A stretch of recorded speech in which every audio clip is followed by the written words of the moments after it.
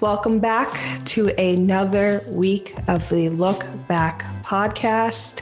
I am your guest, Taylor Cirillo, and I am so happy to be with you this week. I owe you an apology. I am going to be 100% honest and just admit that I have not figured out how to balance the show with my day job. It is something I am still working on, and please forgive me for missing last week. It will not happen again unless there's an emergency or it's a holiday. But in the near future, it will not happen again. But also, I should let you know that I realized you don't know anything about me. I'm doing a show about career, and you have no idea what I do, who I am, where I live. You know nothing. So my apologies. I will redeem myself by being your interviewee next week. I am very excited. I am going to be interviewed by my partner, David, and I hope it will give you some insight into why I started this show. But if you have any questions at all, please feel free to email me at the lookbackpodcast@gmail.com. No matter how big or how small the question is, I would love to hear from you, and I think we could have a lot of fun. So send me an email and we'll get into it. We'll go as deep as you want to go. But enough about me.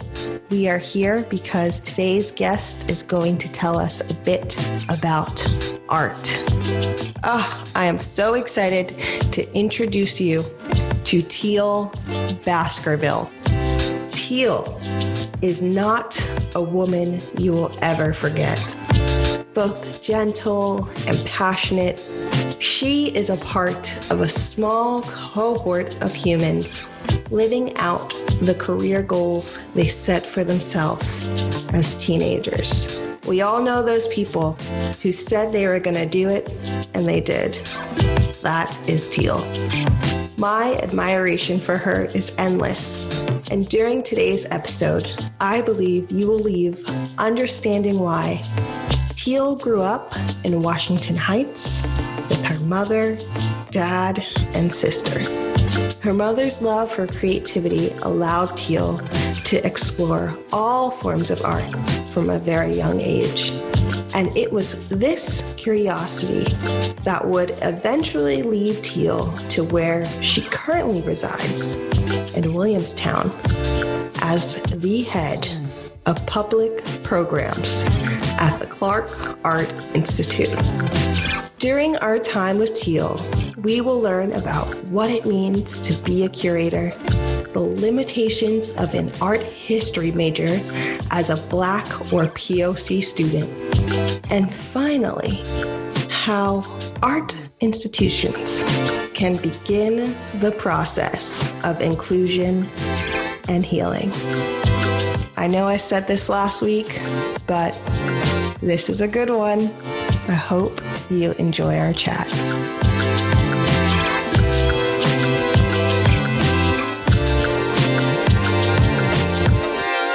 So growing up, what did art mean to you? Whether that was music or nature, how was it embedded in your childhood?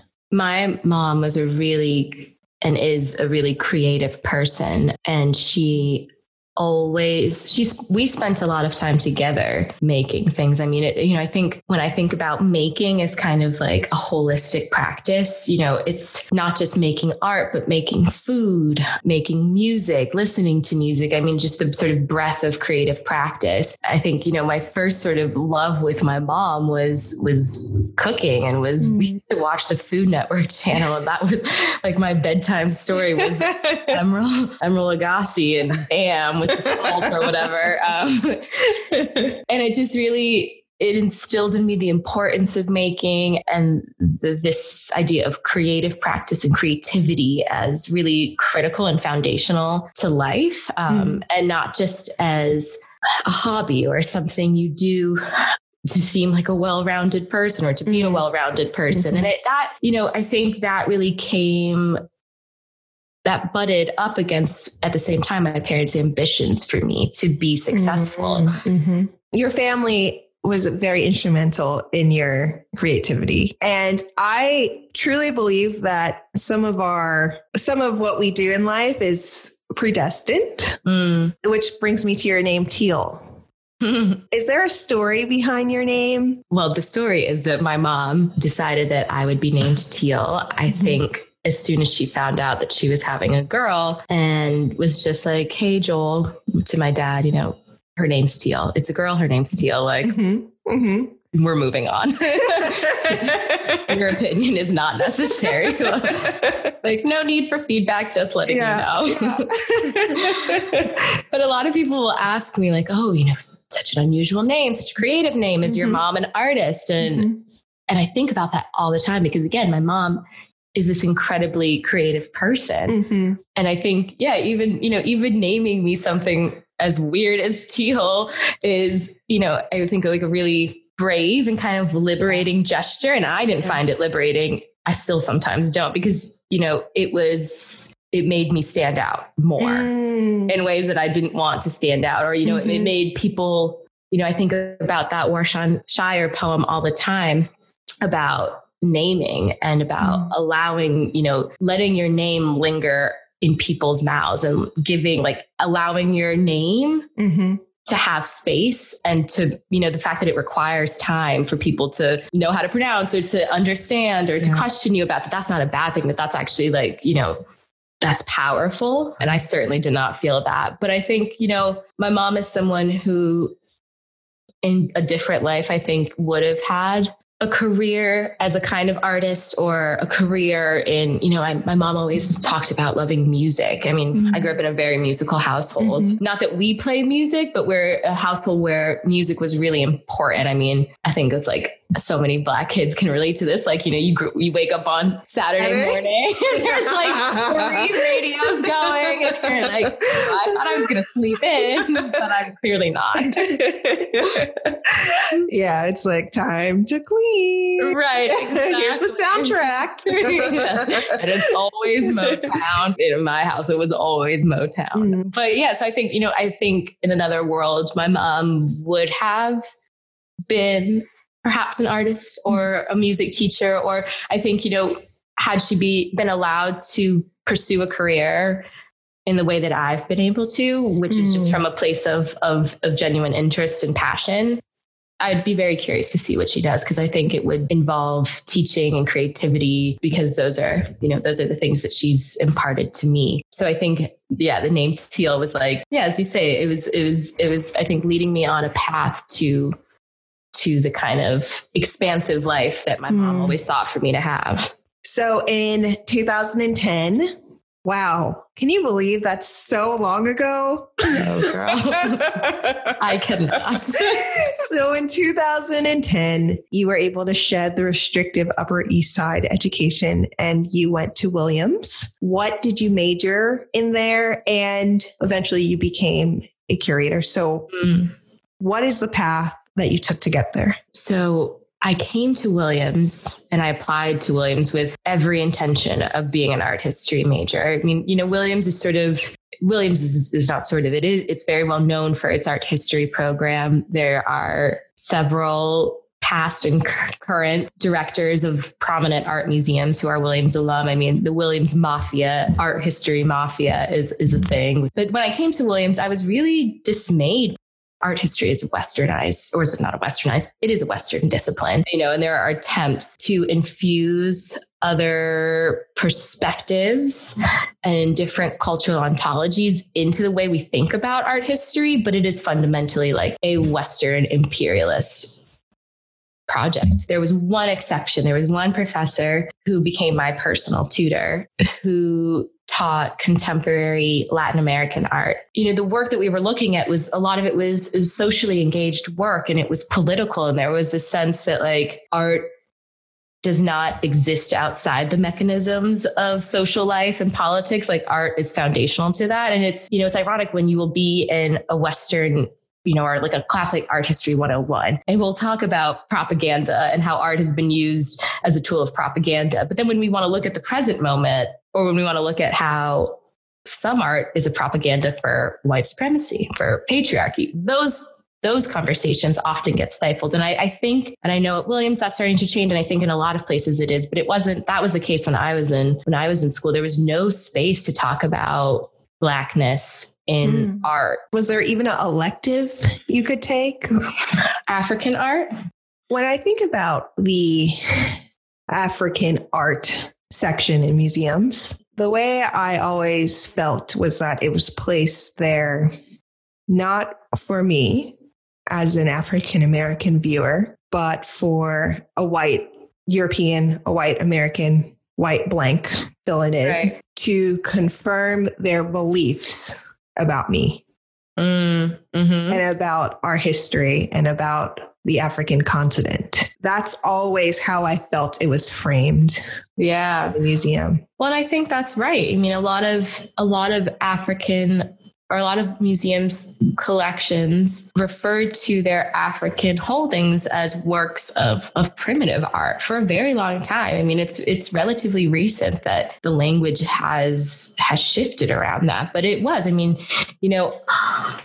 but if we think that all museums, their sort of origin point for all museums is both these formal salons that aristocrats used to hold in their house, which were, social gatherings. And at the same time, also these cabinet of curiosities, which were very much, inextricably linked to the imperialist project. It was a way of showing the range of the world, the full scope of the world, but it was more than just displaying it. It was about categorizing it and containing it, being able to have a dominance over it, that if we can display all of these curiosities, if we can, give them labels and assign them categories, and we therefore own the world. I mean, that's a simplification of the logic, but that's the fundamental logic. And yeah, it's a logic that museums, I think, are being forced to confront now, that, that is their origin.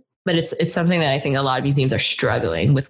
How to confront that? Like, what are the alternatives to it? I think that's the big question. That actually leads me to my question of what is the role of a curator, which we've been dancing around, but I read a definition that the curator's role has 4 components. The first being to preserve the heritage of art. 2, to be a selector of new art. 3, arranging the work. And 4, to connect art history. Interesting. So do you agree with that definition? That's very much, I agree with that insofar that I recognize that is the history of the profession that I'm in. Like that is what being a curator has meant for so long. I think what is absent from that is our audience. There's no mention of audience, no mention of interpretation. I think interpretation. And I think that the work of a curator, I mean, we talked about this a lot during my master's course, and this is what happens when you get like 20 people to study curatorial studies for 2 years. You talk about, the curator and like the meaning of curatorial work, but the word curator comes from the Latin word to care, and historically for curators has referred to the care of the objects. And that's still very true. I mean, a lot of institutions, a lot of the cost of operating a museum goes towards the care and preservation of collections, or, the preparation of exhibitions. And I don't think that is a bad thing. I think, these objects need to be cared for in order that we can continue to tell stories through them. But, the idea of caring for our audiences and our communities as well is relatively recent, but that's, a topic of conversation in art museums. And I shouldn't say it's relatively recent. I mean, there's a more complex history than I even fully know, or, I know of it, but that I'm able to really to speak fully to. But, there's always been a rich sense, I think, for museums that were created to serve specific communities, often communities of color. There's always been a sense that like we are here for the community and that we have a public obligation. And I think a lot of institutions have been moved and honestly have been forced to take this view, and a lot are struggling with it. I mean, I think to what degree institutions understand what their resources are is still limited. I know research is a big component of who you are as a curator. So how does that help you begin the process of putting on a public program? Now, being in an institution, it's very important that public programs reflects that institution. So I start with the mission and I think about, what kind of museum are we? And at the Clark, we are a collections-based museum.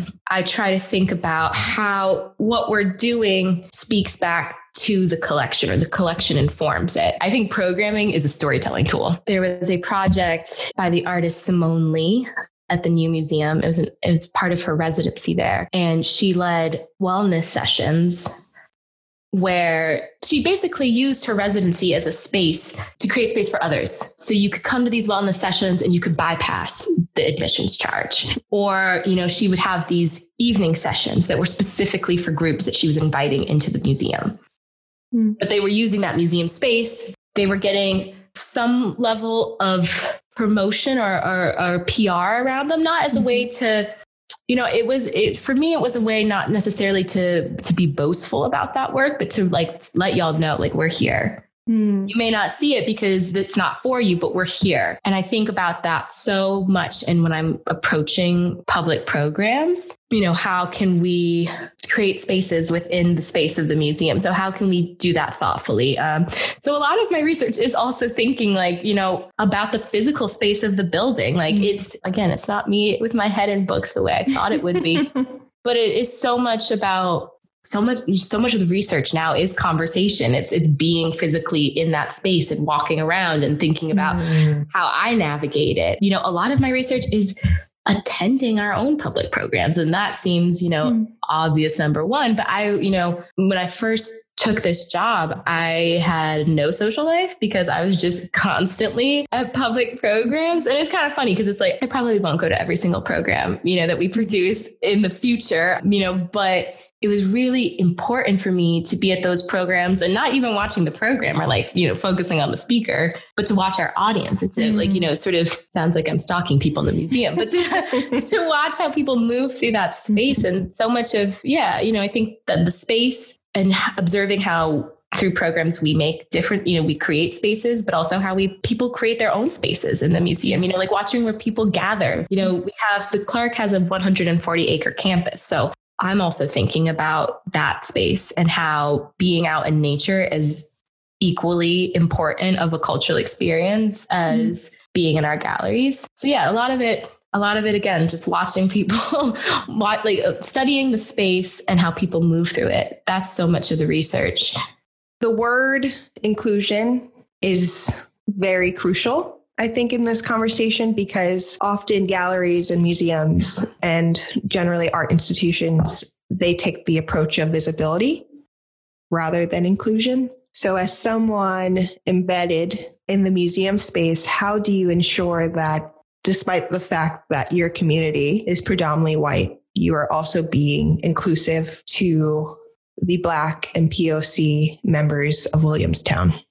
18-year-old me would have never thought I'd be back here. But even, honestly, 25-year-old me did not think that I would be working in a small, predominantly white town. What brought me to Williamstown and what excites me about Williamstown is being in a college community, because Williams makes Williamstown different than it might otherwise be. I mean, there are Black and brown students here. There are Black and brown families here that have moved here like myself for their jobs, but then they stay here. And, and so then it's also Williamstown people refer to Williams as the purple bubble because when you are at Williams, you forget about the rest of the world and you're in this very small community that is so much energy is focused towards the college, and the college is such a hub in the community that you think you are at the center of the world, which just sort of already compounds teenage, early 20 arrogance. So, and I felt like that. I felt like we were at the center of the world. But Williamstown, or the Berkshires, I should say, has a very rich Black history. I mean, W.E.B. Du Bois was born in Great Barrington, which is in South County, which, it's just 40 minutes away. Elizabeth Freeman was the first Black woman in the state of Massachusetts to sue and win her freedom. Wow. And she had formerly been enslaved in Sheffield and then went on to reside as a free woman in Sheffield. So, there's Black people are always in places that we just choose to describe as all white. It is predominantly white up here, but it's not all white. And so when I think about programming, I think about, there's scales of programs. All programs have to, or all, a holistic schedule always has to be balanced. But how do we start speaking to communities who we've been ignoring? Not because they haven't been here, but just because we've been ignoring them is a really challenging question. And I think, people will disagree with my approach to it or my views on it. But I think it starts, again, the same way that structural change starts. I mean, this is a part of structural change. Like they're all hand in hand. And I think it starts with things that are not going to appear on our calendar. In doing research for this interview, I had the privilege of discovering one of my favorite artists. It's very recent, so maybe favorite isn't the right word, but I love his work. And his name is Olaf Eliasson. A quote that comes to mind is, he says, "When you look at a work of art, it is as if it is looking at you. You are the one who's being listened to." So when you think about your career 10 years from now, how do you hope you've helped Black and Brown visitors feel listened to? Ooh, that is a good and challenging question. It makes me think about a conversation I had recently with one of my mentors. We were talking about the idea of a door as a metaphor for structural change. And it's like, maybe one person gets an elbow in and then the other person behind them gets the shoulder in. But, eventually you get the whole body in there. And I think for so long, we thought that just like, again, being in these spaces and holding space, that was enough, or getting through that door, that was enough. But it's like, maybe we get in the door and then we rip the fucking door off the hinges. Like, I think that there's still a lot to think about what we do after we rip the door off the hinges. Yeah. But, I would say that in 10 years, I hope to at least be like unscrewing a few of those screws on the door hinge. I want to be slowly working to rebuild the world of museums, because I think I want to be working more broadly to rebuild the world. In 10 years, I hope, and I have no clue what this looks like, but I hope to imagine new ways of being, new possibilities for the work that we do, and how our work serves people and how it serves the greater goal of making, our wider worlds a safer, more livable, breathable place to be. But I don't know what that looks like in a kind of tangible sense. But I think about this also a lot. Like I am a light-skinned Black woman. I have a lot of proximity to whiteness just in the way that I was raised. I went to we went to high school on the Upper East Side,